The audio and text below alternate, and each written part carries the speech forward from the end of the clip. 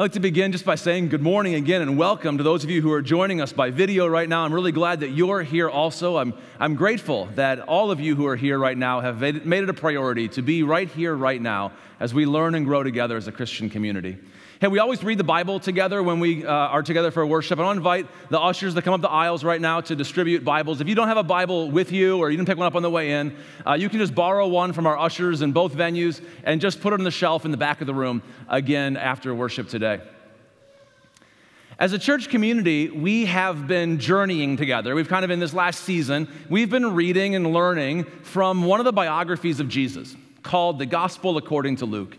And we're reading the life story and the individual stories of Jesus' life so that we can know what his life was like. And as we are apprentices, disciples, followers of Jesus, that we would know more about the life that Jesus leads us to live. And in the course of this series, last week, we pressed pause on a topic to say, this one's going to take a little longer. Let's just spend a couple weeks learning about this together. Let's ask more about this and learn how it applies to our lives. We're going to do that a few times over the course of this journey through the biography or gospel of Jesus according to Luke. Right now, we're doing that on a topic that we might call the spiritual life, or nowadays we might call it spirituality. What Luke said about Jesus, that the Holy Spirit, Jesus was full of the Holy Spirit, and he was led by the Spirit and preached about the Spirit. And we're asking ourselves, what's that? Who is that? What is that? What does it do for our lives? What does it mean for us right now? And over the course of these 4 weeks, what I'm trying to do is connect the best of classical Christian teaching and biblical teaching about the spiritual life, about the Spirit of God, with the questions and experiences that you have and I have, that we have in our lives today. We began last week, and I've been really encouraged to hear from some of you about the conversations you were having this week. I heard from some of your growth groups this last week, how you were wrestling with, thinking about, praying with the first steps that we took together. You were praying about what is that old us thing that the Spirit is leaving behind as the Spirit of God raises up a new us with Jesus to live life in Christ. What's something about the old us or the old me that's being left behind? And what's the new us, the new me that the Spirit is raising up? I've heard some of those conversations, and I'm encouraged to hear about how we're growing as a community already. Today, I want to help with another step, and that is to talk about two problems that I think most of us, nearly all of us, would encounter as we endeavor to live a spiritual life.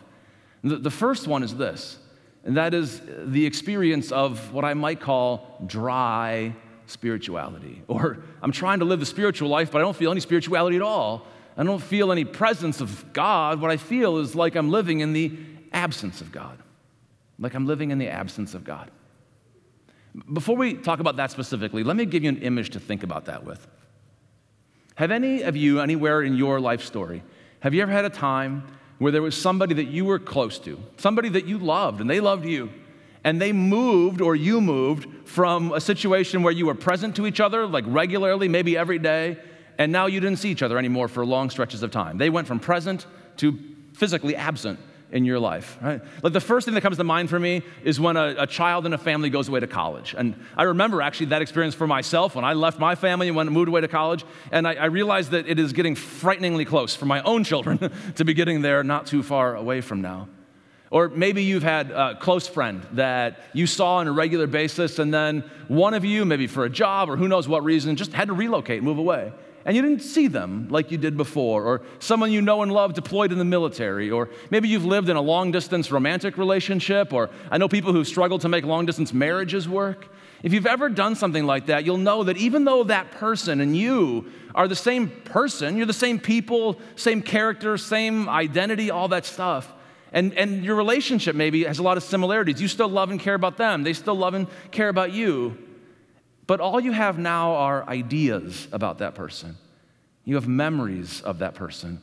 It's not the same as actually seeing them and being present in their life, right? Even though they're the same, it's not the same when they're absent and present, right? I think some of us have that same experience in our relationship with God. We feel like we're living in the practical absence of God. And maybe we have ideas about God, and we don't think that God's character identity maybe has really changed, and we don't know if we've changed or not.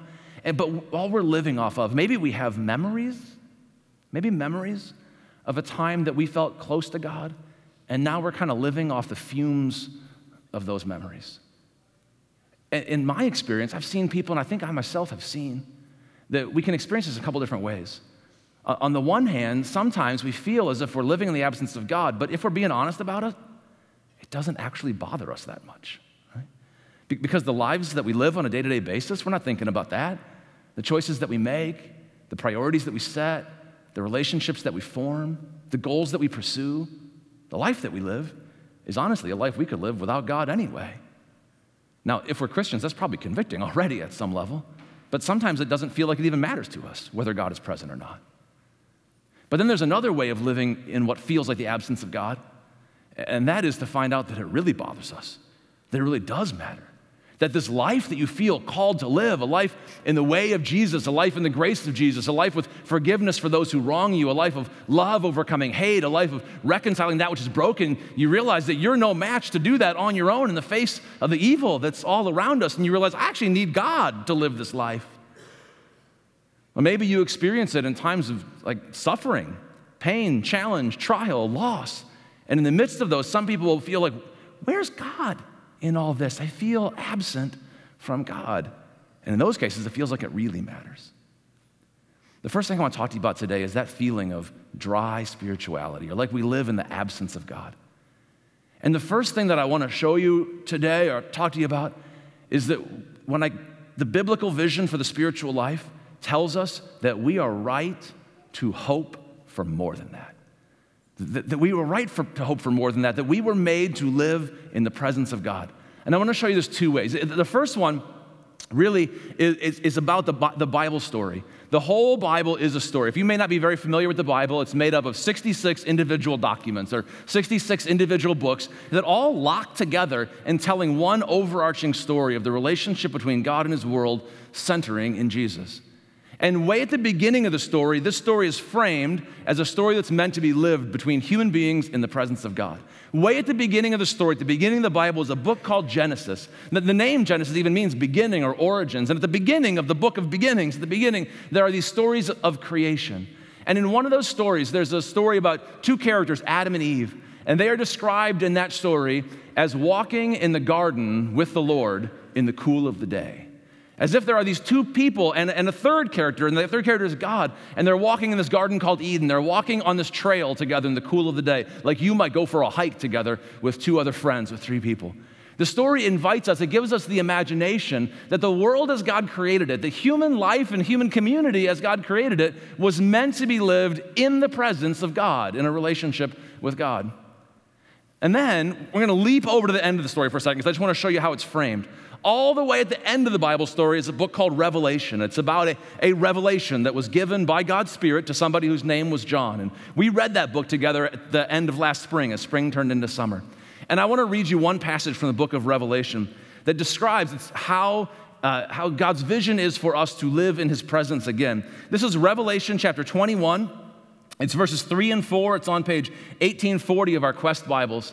And I just want to acknowledge that the nature of today's topic means I'm going to jump around a fair bit in the Bible. So if you have troubles flipping the pages, we put it on the screens for you to be able to follow along today. But if you are able to find it, I always love it when people can read, that we can all read it for ourselves too. So Revelation 21, verses 3 and 4. This is what John said, who received this revelation from God. He said, I heard a loud voice from the throne, like from the heavenly throne room, saying, look, God's dwelling place is now among the people, and he will dwell with them.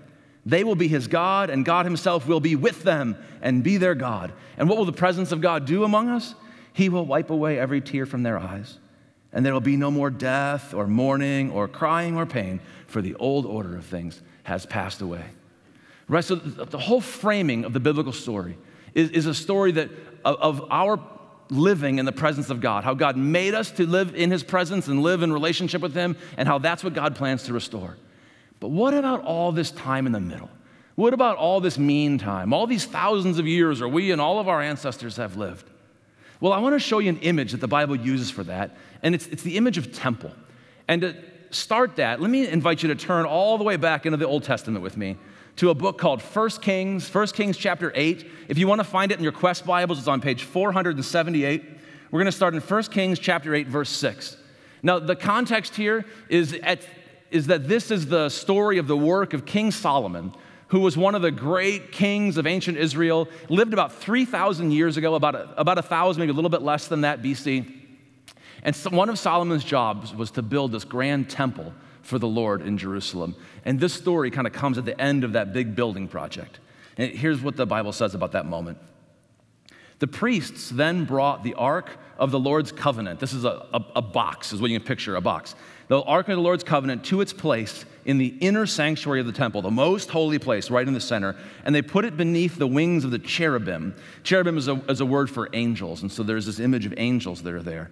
And the cherubim spread their wings over the place of the ark. They overshadowed the ark and its carrying poles, like people would carry this ark on long poles. These poles were so long that their ends could be seen from the holy place, not the most holy place. You could see it from the holy place in front of the inner sanctuary, but not from outside the holy place. It's so specific, not when you get farther away. And they are still there today, which means at the time of the writing of this book, 1 Kings, they're still there today. There was nothing in the ark except the 2 stone tablets that Moses had placed in it at Horeb, where the Lord made a covenant with the Israelites after they came out of Egypt. And when the priests withdrew from the holy place where they brought the ark, the cloud filled the temple of the Lord. And the priests could not perform their service because of the cloud, for the glory of the Lord filled his temple. And then Solomon said, "The Lord has said that he would dwell in a dark cloud." And then he prayed, "I have indeed built a magnificent temple for you, a place for you to dwell forever." And in the imagination and the experience of that ancient people of God, of those ancient Israelites, they experienced the presence of God as located centrally in the temple. And some of you may hear that story, and you may wonder, how realistic is that? How is it possible that the God who made the universe, that the God who made all of heaven and earth, the breadth of the galaxies in the universe that we can't even measure, how is it you're going to contain that God in one spot, in one building, in one city? How does that become where God is present? Well, if you're asking that, you're not alone. So were God's people, even in Old Testament times. And there's a passage from the prophet Isaiah, and if you want to read this one with me, it's Isaiah chapter 66. In your Quest Bibles, that's going to be on page 1092. Isaiah 66, 1 and 2. As we read the story of Jesus' life in the Gospel of Luke, we've already seen how Jesus quotes from the prophet Isaiah. He quotes from Isaiah more than from anywhere else in the Bible. And this is what God said to the prophet Isaiah in the last chapter, in Isaiah chapter 66. This is what the Lord says: "Heaven is my throne, and the earth is my footstool. Where is the house you will build for me? Where will my resting place be?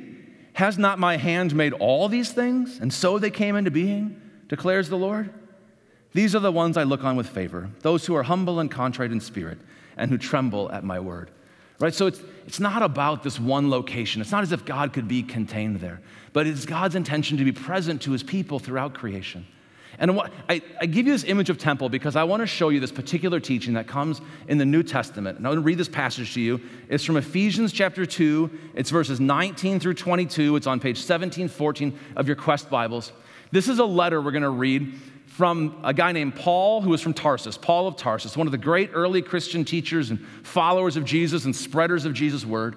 And he wrote this letter that we now call the book of Ephesians to an international, interracial, multi-ethnic church that lived in Ephesus and in probably the areas around Ephesus. And he was writing to them about the struggles that they had, trying to figure out how they were all going to be one people and overcome the cultural divides and hostilities that were among them. And this is what he said about being the temple of God together. This is Ephesians chapter 2, 19 through 22. "Consequently," he said, "you are no longer foreigners and strangers, like to God or to one another, but fellow citizens with God's people and also members of his household."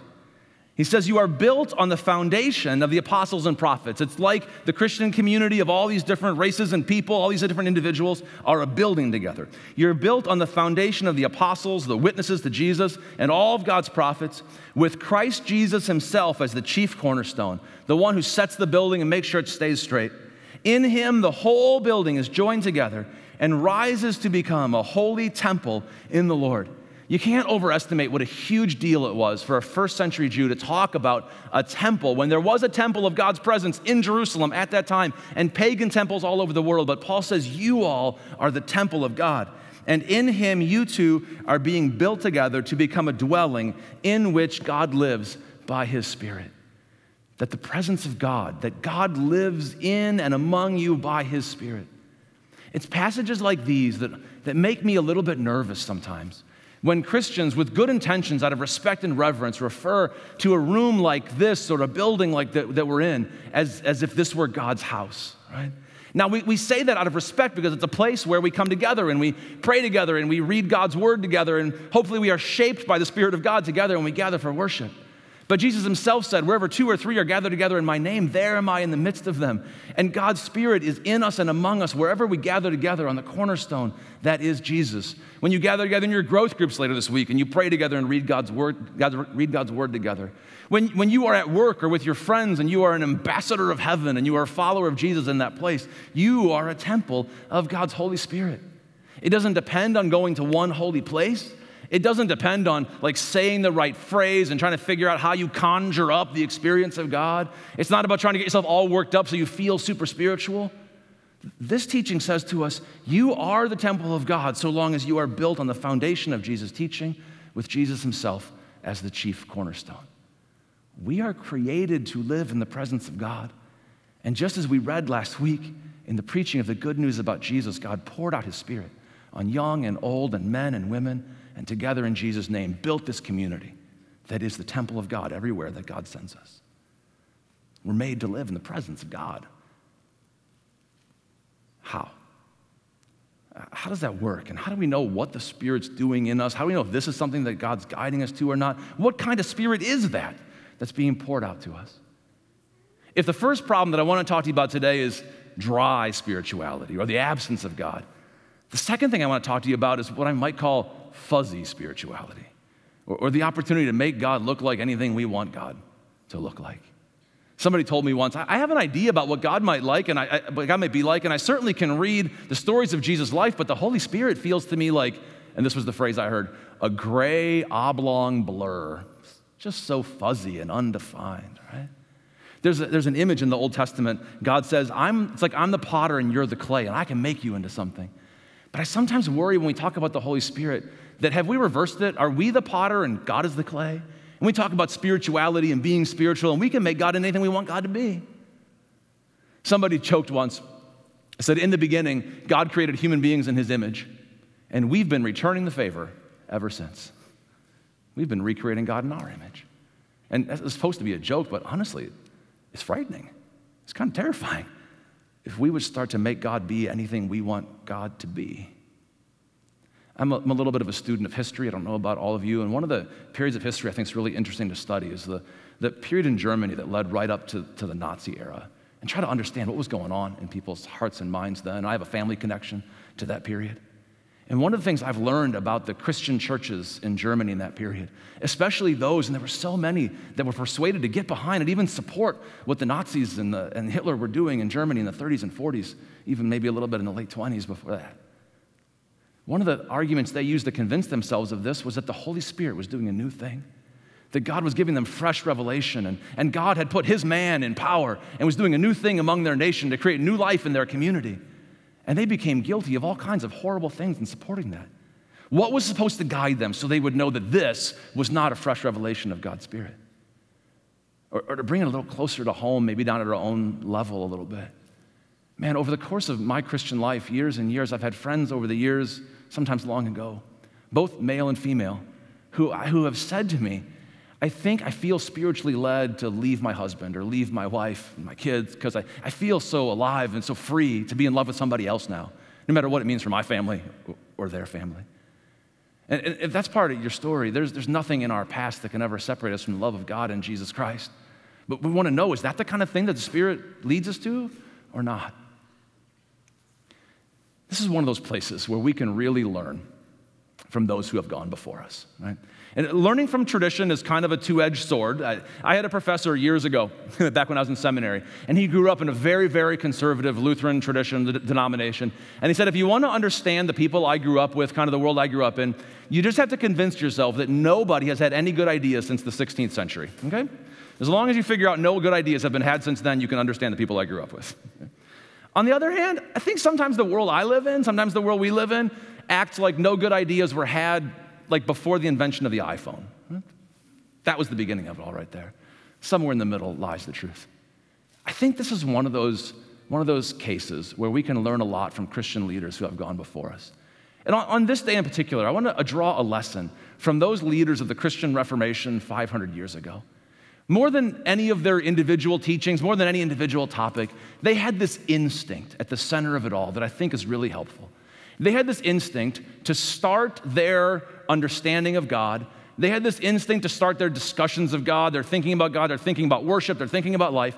They had this instinct to ask all those questions with Jesus at the center. The technical theological word for this is Christocentrism, to put Christ at the center. But Luther, Martin Luther, the leader of this whole movement, was kind of a popularizer. He's a popular teacher. He liked to put things in the language of the people. And so he had a question, a guiding question that he urged. And this was the question that I think he's left as a legacy for. That's this question: what drives Christ? What drives Christ? What way of talking about God, what way of planning worship, what way of practicing the Christian life together draws maximum attention to Jesus Christ and his grace and the power and salvation of God in him and draws us to him? What drives Christ? That instinct is the same one. It's the same instinct that's at work here in our church community. No coincidence on this. That draws us to ask, what's the heart of the Father like? That draws us to start with a picture of the heart of God that we have learned in the life and the teaching and the death and the resurrection of Jesus Christ. That we believe, because we've known the heart of God for us in Jesus, that the heart of God is like Jesus. The heart of God runs down the road after all his lost children, no matter how they're lost, far country lost, lost in the backyard, that the heart of God is like Jesus. Sometimes we say around here, we believe that Jesus puts a face on God. And so we don't start our picture of God with some idea we cooked up out of our own head and then make that God-like. We don't start with imaginations of God's wrath or God's rules or God's vengeance or God's absence or God's love and kindness that we, in the way that we imagined. Instead, we believe that Jesus puts a face on God. And if that's true also of the Spirit of God. And so I'm not making this up, or it doesn't just come from some tradition. I want to show you one example. There are many, but in the interest of time, one example of what Jesus himself said about this. This is in the Gospel of John, chapter 15, verse 26. It's page 1580 of your Quest Bibles. This is what Jesus said. When the Advocate comes, and the Advocate it's a translation of one of Jesus' names for the Holy Spirit. When the Advocate comes, whom I will send to you from the Father, the Spirit of truth who goes out from my Father, he will testify about me. He will testify about me. In another verse, Jesus says that when the Spirit comes, he will remind you of the things that I have taught you. If I could summarize the content of this lesson, of this message today, in just one short sentence or phrase, I would say it this way. The Holy Spirit is the presence of the Jesus-faced God among us. The Holy Spirit is the presence of the Jesus-faced God among us, which is so important and so helpful. So important and so helpful for us to know that we don't live in the absence of God. In the lives that we are called to live and the efforts that we put forward to try to live a Christian life in this world, that we're not cooking that up by our own strength. That we're not trying to overcome hate with love because we've got it inside us. That we're not trying to overcome sin with forgiveness because we are such forgiving people. That we're not trying to overcome division with reconciliation because we can pull that off. It's the Holy Spirit of God. It's the presence of Jesus who leads us to live the life of Jesus. The Holy Spirit who conforms us to the image of Christ. That we're not alone in that, and equally importantly, we're not alone in our sufferings. We're not alone in our times of trial. I mean, even in between services today, I talked to a number of people who heard that in the last service who are going through times of trial right now and need to be reminded that it's at the darkest times that God came to be with us, that Jesus came to be with us even in betrayal and rejection and death, that he took the risk of humanity, lowered himself to the form of a human, even to the point of death on a cross, that he would be with us, that the presence of God would be with us no matter where we go. And that in that presence, we would never have to wonder, what sort of God is this? Is the Spirit of God out there freelancing somewhere, making stuff up that we couldn't understand? Is the Spirit of God moonlighting while God the Father and God the Son, well, we know what they are? The Spirit is none other than the Spirit of Christ among us.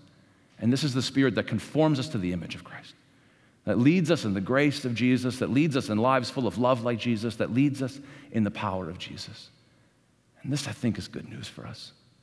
This is the spirituality that we need. I think it's a spirituality that the whole world needs.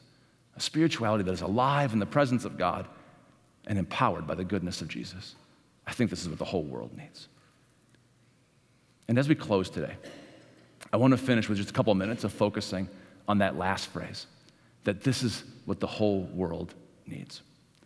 So I think every single person in the world needs God. I think we all need God. And more specifically, I believe that every single person in the whole world needs the God who has come to be with us in Jesus, needs to know the joy of the presence of the Jesus-faced God among us. Now, did you know that in less than 2 months, it will be Christmas? I'm sorry, by the way, if that's a little frightening, but it'll be Christmas in less than 2 months, and it would have been harder to believe if it hadn't snowed this last week, but it looks a little bit more realistic right now. And there's no better time of year to celebrate the presence of the God who came to be with us than at Christmas, when we remember the time that God came to be with us, right? Now, I want to give you a number to think about. Let me give you a number to think about. Here's the number, 1585. 1585. Does anybody, just think to yourself, do you know what that number means? And it has nothing to do with the 500th anniversary of the Reformation. 1,585, that was our attendance last year in our Christmas worship services on Christmas Eve and Christmas Day. Right? And honestly, for about the last 10 years, it's been about the same number, give or take a little bit of fluctuation every year. And on the one hand, I want to tell you, that's fantastic. That together with 1,500 people, we gather together. Many of those are among you right now joining us for this message. That we celebrated the good news of the God who came to be with us in Jesus with 1,500 people. That's fantastic. On the other hand, it's not enough. I'm not satisfied with that. That's not enough. There is nothing in the world that convinces me that the need for the joy and the knowledge of the presence of the Jesus-faced God among us has been met. There's nothing that convinces me that that need is going down. If anything, I think it's going up. And yet it seems like at some level we've kind of bumped up against the limit where we are sharing the joy of the presence of the Jesus-faced God who is with us, who came to be among us, and is with us still. All right? And because the truth is, if you want to keep doing what you've always done, you'll probably keep getting what you've always got. We're going to try something a little bit different this year. Okay? We're going to take a little bit of a risk. I'm going to tell you up front, I know it's a risk. I might fall on my face leading us in this direction, okay? And if I do, I feel okay about that because you all are gracious and forgiving people, and we'll still be friends after. And because also I'd be willing to fall on my face to share that good news with other people. So here's what we're going to do, all right? On Sunday, December 17th, on the weekend before Christmas. Did you know Christmas Eve is on a Sunday this year, December 24th? Make your worship plans now, okay? On the Sunday before that, on Sunday, December 17th, we are going to change our Sunday morning activities and our Sunday morning schedule. Just for one Sunday to try this. We're going to all gather together here on that day in this room, in this sanctuary at 10 a.m., okay? So we're not going to have services at 9 o'clock. Don't come at 9 o'clock on that day. We're not going to have services at 10:30. We're all going to gather together here in this sanctuary. There's a lot of seating in this room and here in the chapel. There'll be seating for people who need seating, and some of us will probably be standing in the aisles and filling the chapel, okay? And at 10 o'clock, we're all going to be together here for 20 minutes. And after those 20 minutes, we are going to extend our worship out into the world by embodying the love of Jesus in service to our community. And we're going to have all kinds of opportunities at Christmas when we remember how the love of God became flesh and dwelled among us to go incarnate and embody the love of God out in our community. And we're going to have all kinds of projects that are set up, some of them already, with the service partners that we already serve with all throughout the year. But we're going to concentrate on that morning. Most of it's going to happen off campus, out of this building, out in the community, bearing the love of Jesus to the world in practical ways. We're also going to have a number of projects that we can participate in here in this building for anyone who has transportation or mobility issues. We want to make this something that all of us can do together, no matter what our life situation, circumstances, from the youngest to the oldest, doesn't matter. We all want to do this together. Here's what I think. I think you know people who need to know the joy of the good news of the presence of the Jesus-faced God among us. They need to know that. And for a lot of them, they would join you in your church if you invite. They'd come any Sunday. You could invite them at Christmas. On a Sunday, they would come. And every Sunday is a great time for that. But I think you also know people for whom that would be a real big ask. I know people in my life who think the church building would fall down on them if they came into it. Right? Now, maybe that's hard for some people to believe, but some of you actually have had that experience and come in and the building didn't fall, praise God, right? But those same people, it's a big ask to invite them into a worship service. It's an uncomfortable place for them.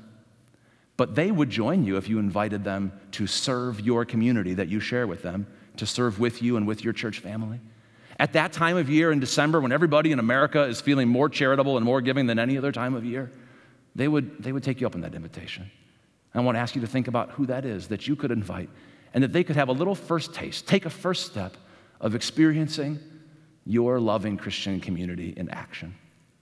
And this isn't a sales gimmick. It's not some kind of bait and switch or anything like that, right? We're going to be serving alongside the same mission partners, the same service opportunities, some additional ones, but we're just concentrating it all into one time and making it an invitational opportunity. And I'll tell you what, I know this is a big risk. I've had people in other churches who've thought about or tried this before tell me, Steve, the regulars in your church aren't going to come to that anymore because you changed things. But I said, not this church. Everybody's going to come to that. And they said, we tried it once and the offering went way down, right? So I'm warning you about that one right now, okay? So there's a risk that's involved in this opportunity. There's a sacrifice, actually, on our part because we do things every week because we like to do it that way. That's what we're used to, right? And so there's a little bit of a sacrifice on our part. But it's a sacrifice I think is worth it in an attempt to share the good news of the Jesus-faced God who came to be among us and is with us still. And so I want to ask for your prayers about this. I want to ask for your prayers of blessing on our church and on God's witness in the whole world outside of our church too. And I want to ask you to begin praying about and for the people that you would invite to join you on that day. And I pray that it would indeed be joy to us and joy to the world. Let's pray together. Good and gracious God, Father, Son, and Holy Spirit, thank you for the goodness of your presence. You haven't left us out here on our own. You haven't left us to our own devices. You came to be with us, and you're with us still. You made life to be lived in your presence, and when we wandered from you, you came to be present to us. And God, I pray that you would just open up our eyes and our ears and sensitize our antenna to be aware of your presence among us, that we would know what you're doing in us, that you would strengthen us in our lives of service to others, that you would be present to us and comfort us in our times of suffering, that you would lead us in the way of Jesus. And God, I pray for our celebrations of Christmas and for this serve day that we're all going to share in together. And I pray that you would lift up your name, that you would lift up your goodness, that your hope and your grace, your power, your love, and your joy would reach your world. Lord, we pray in Jesus' name. Amen.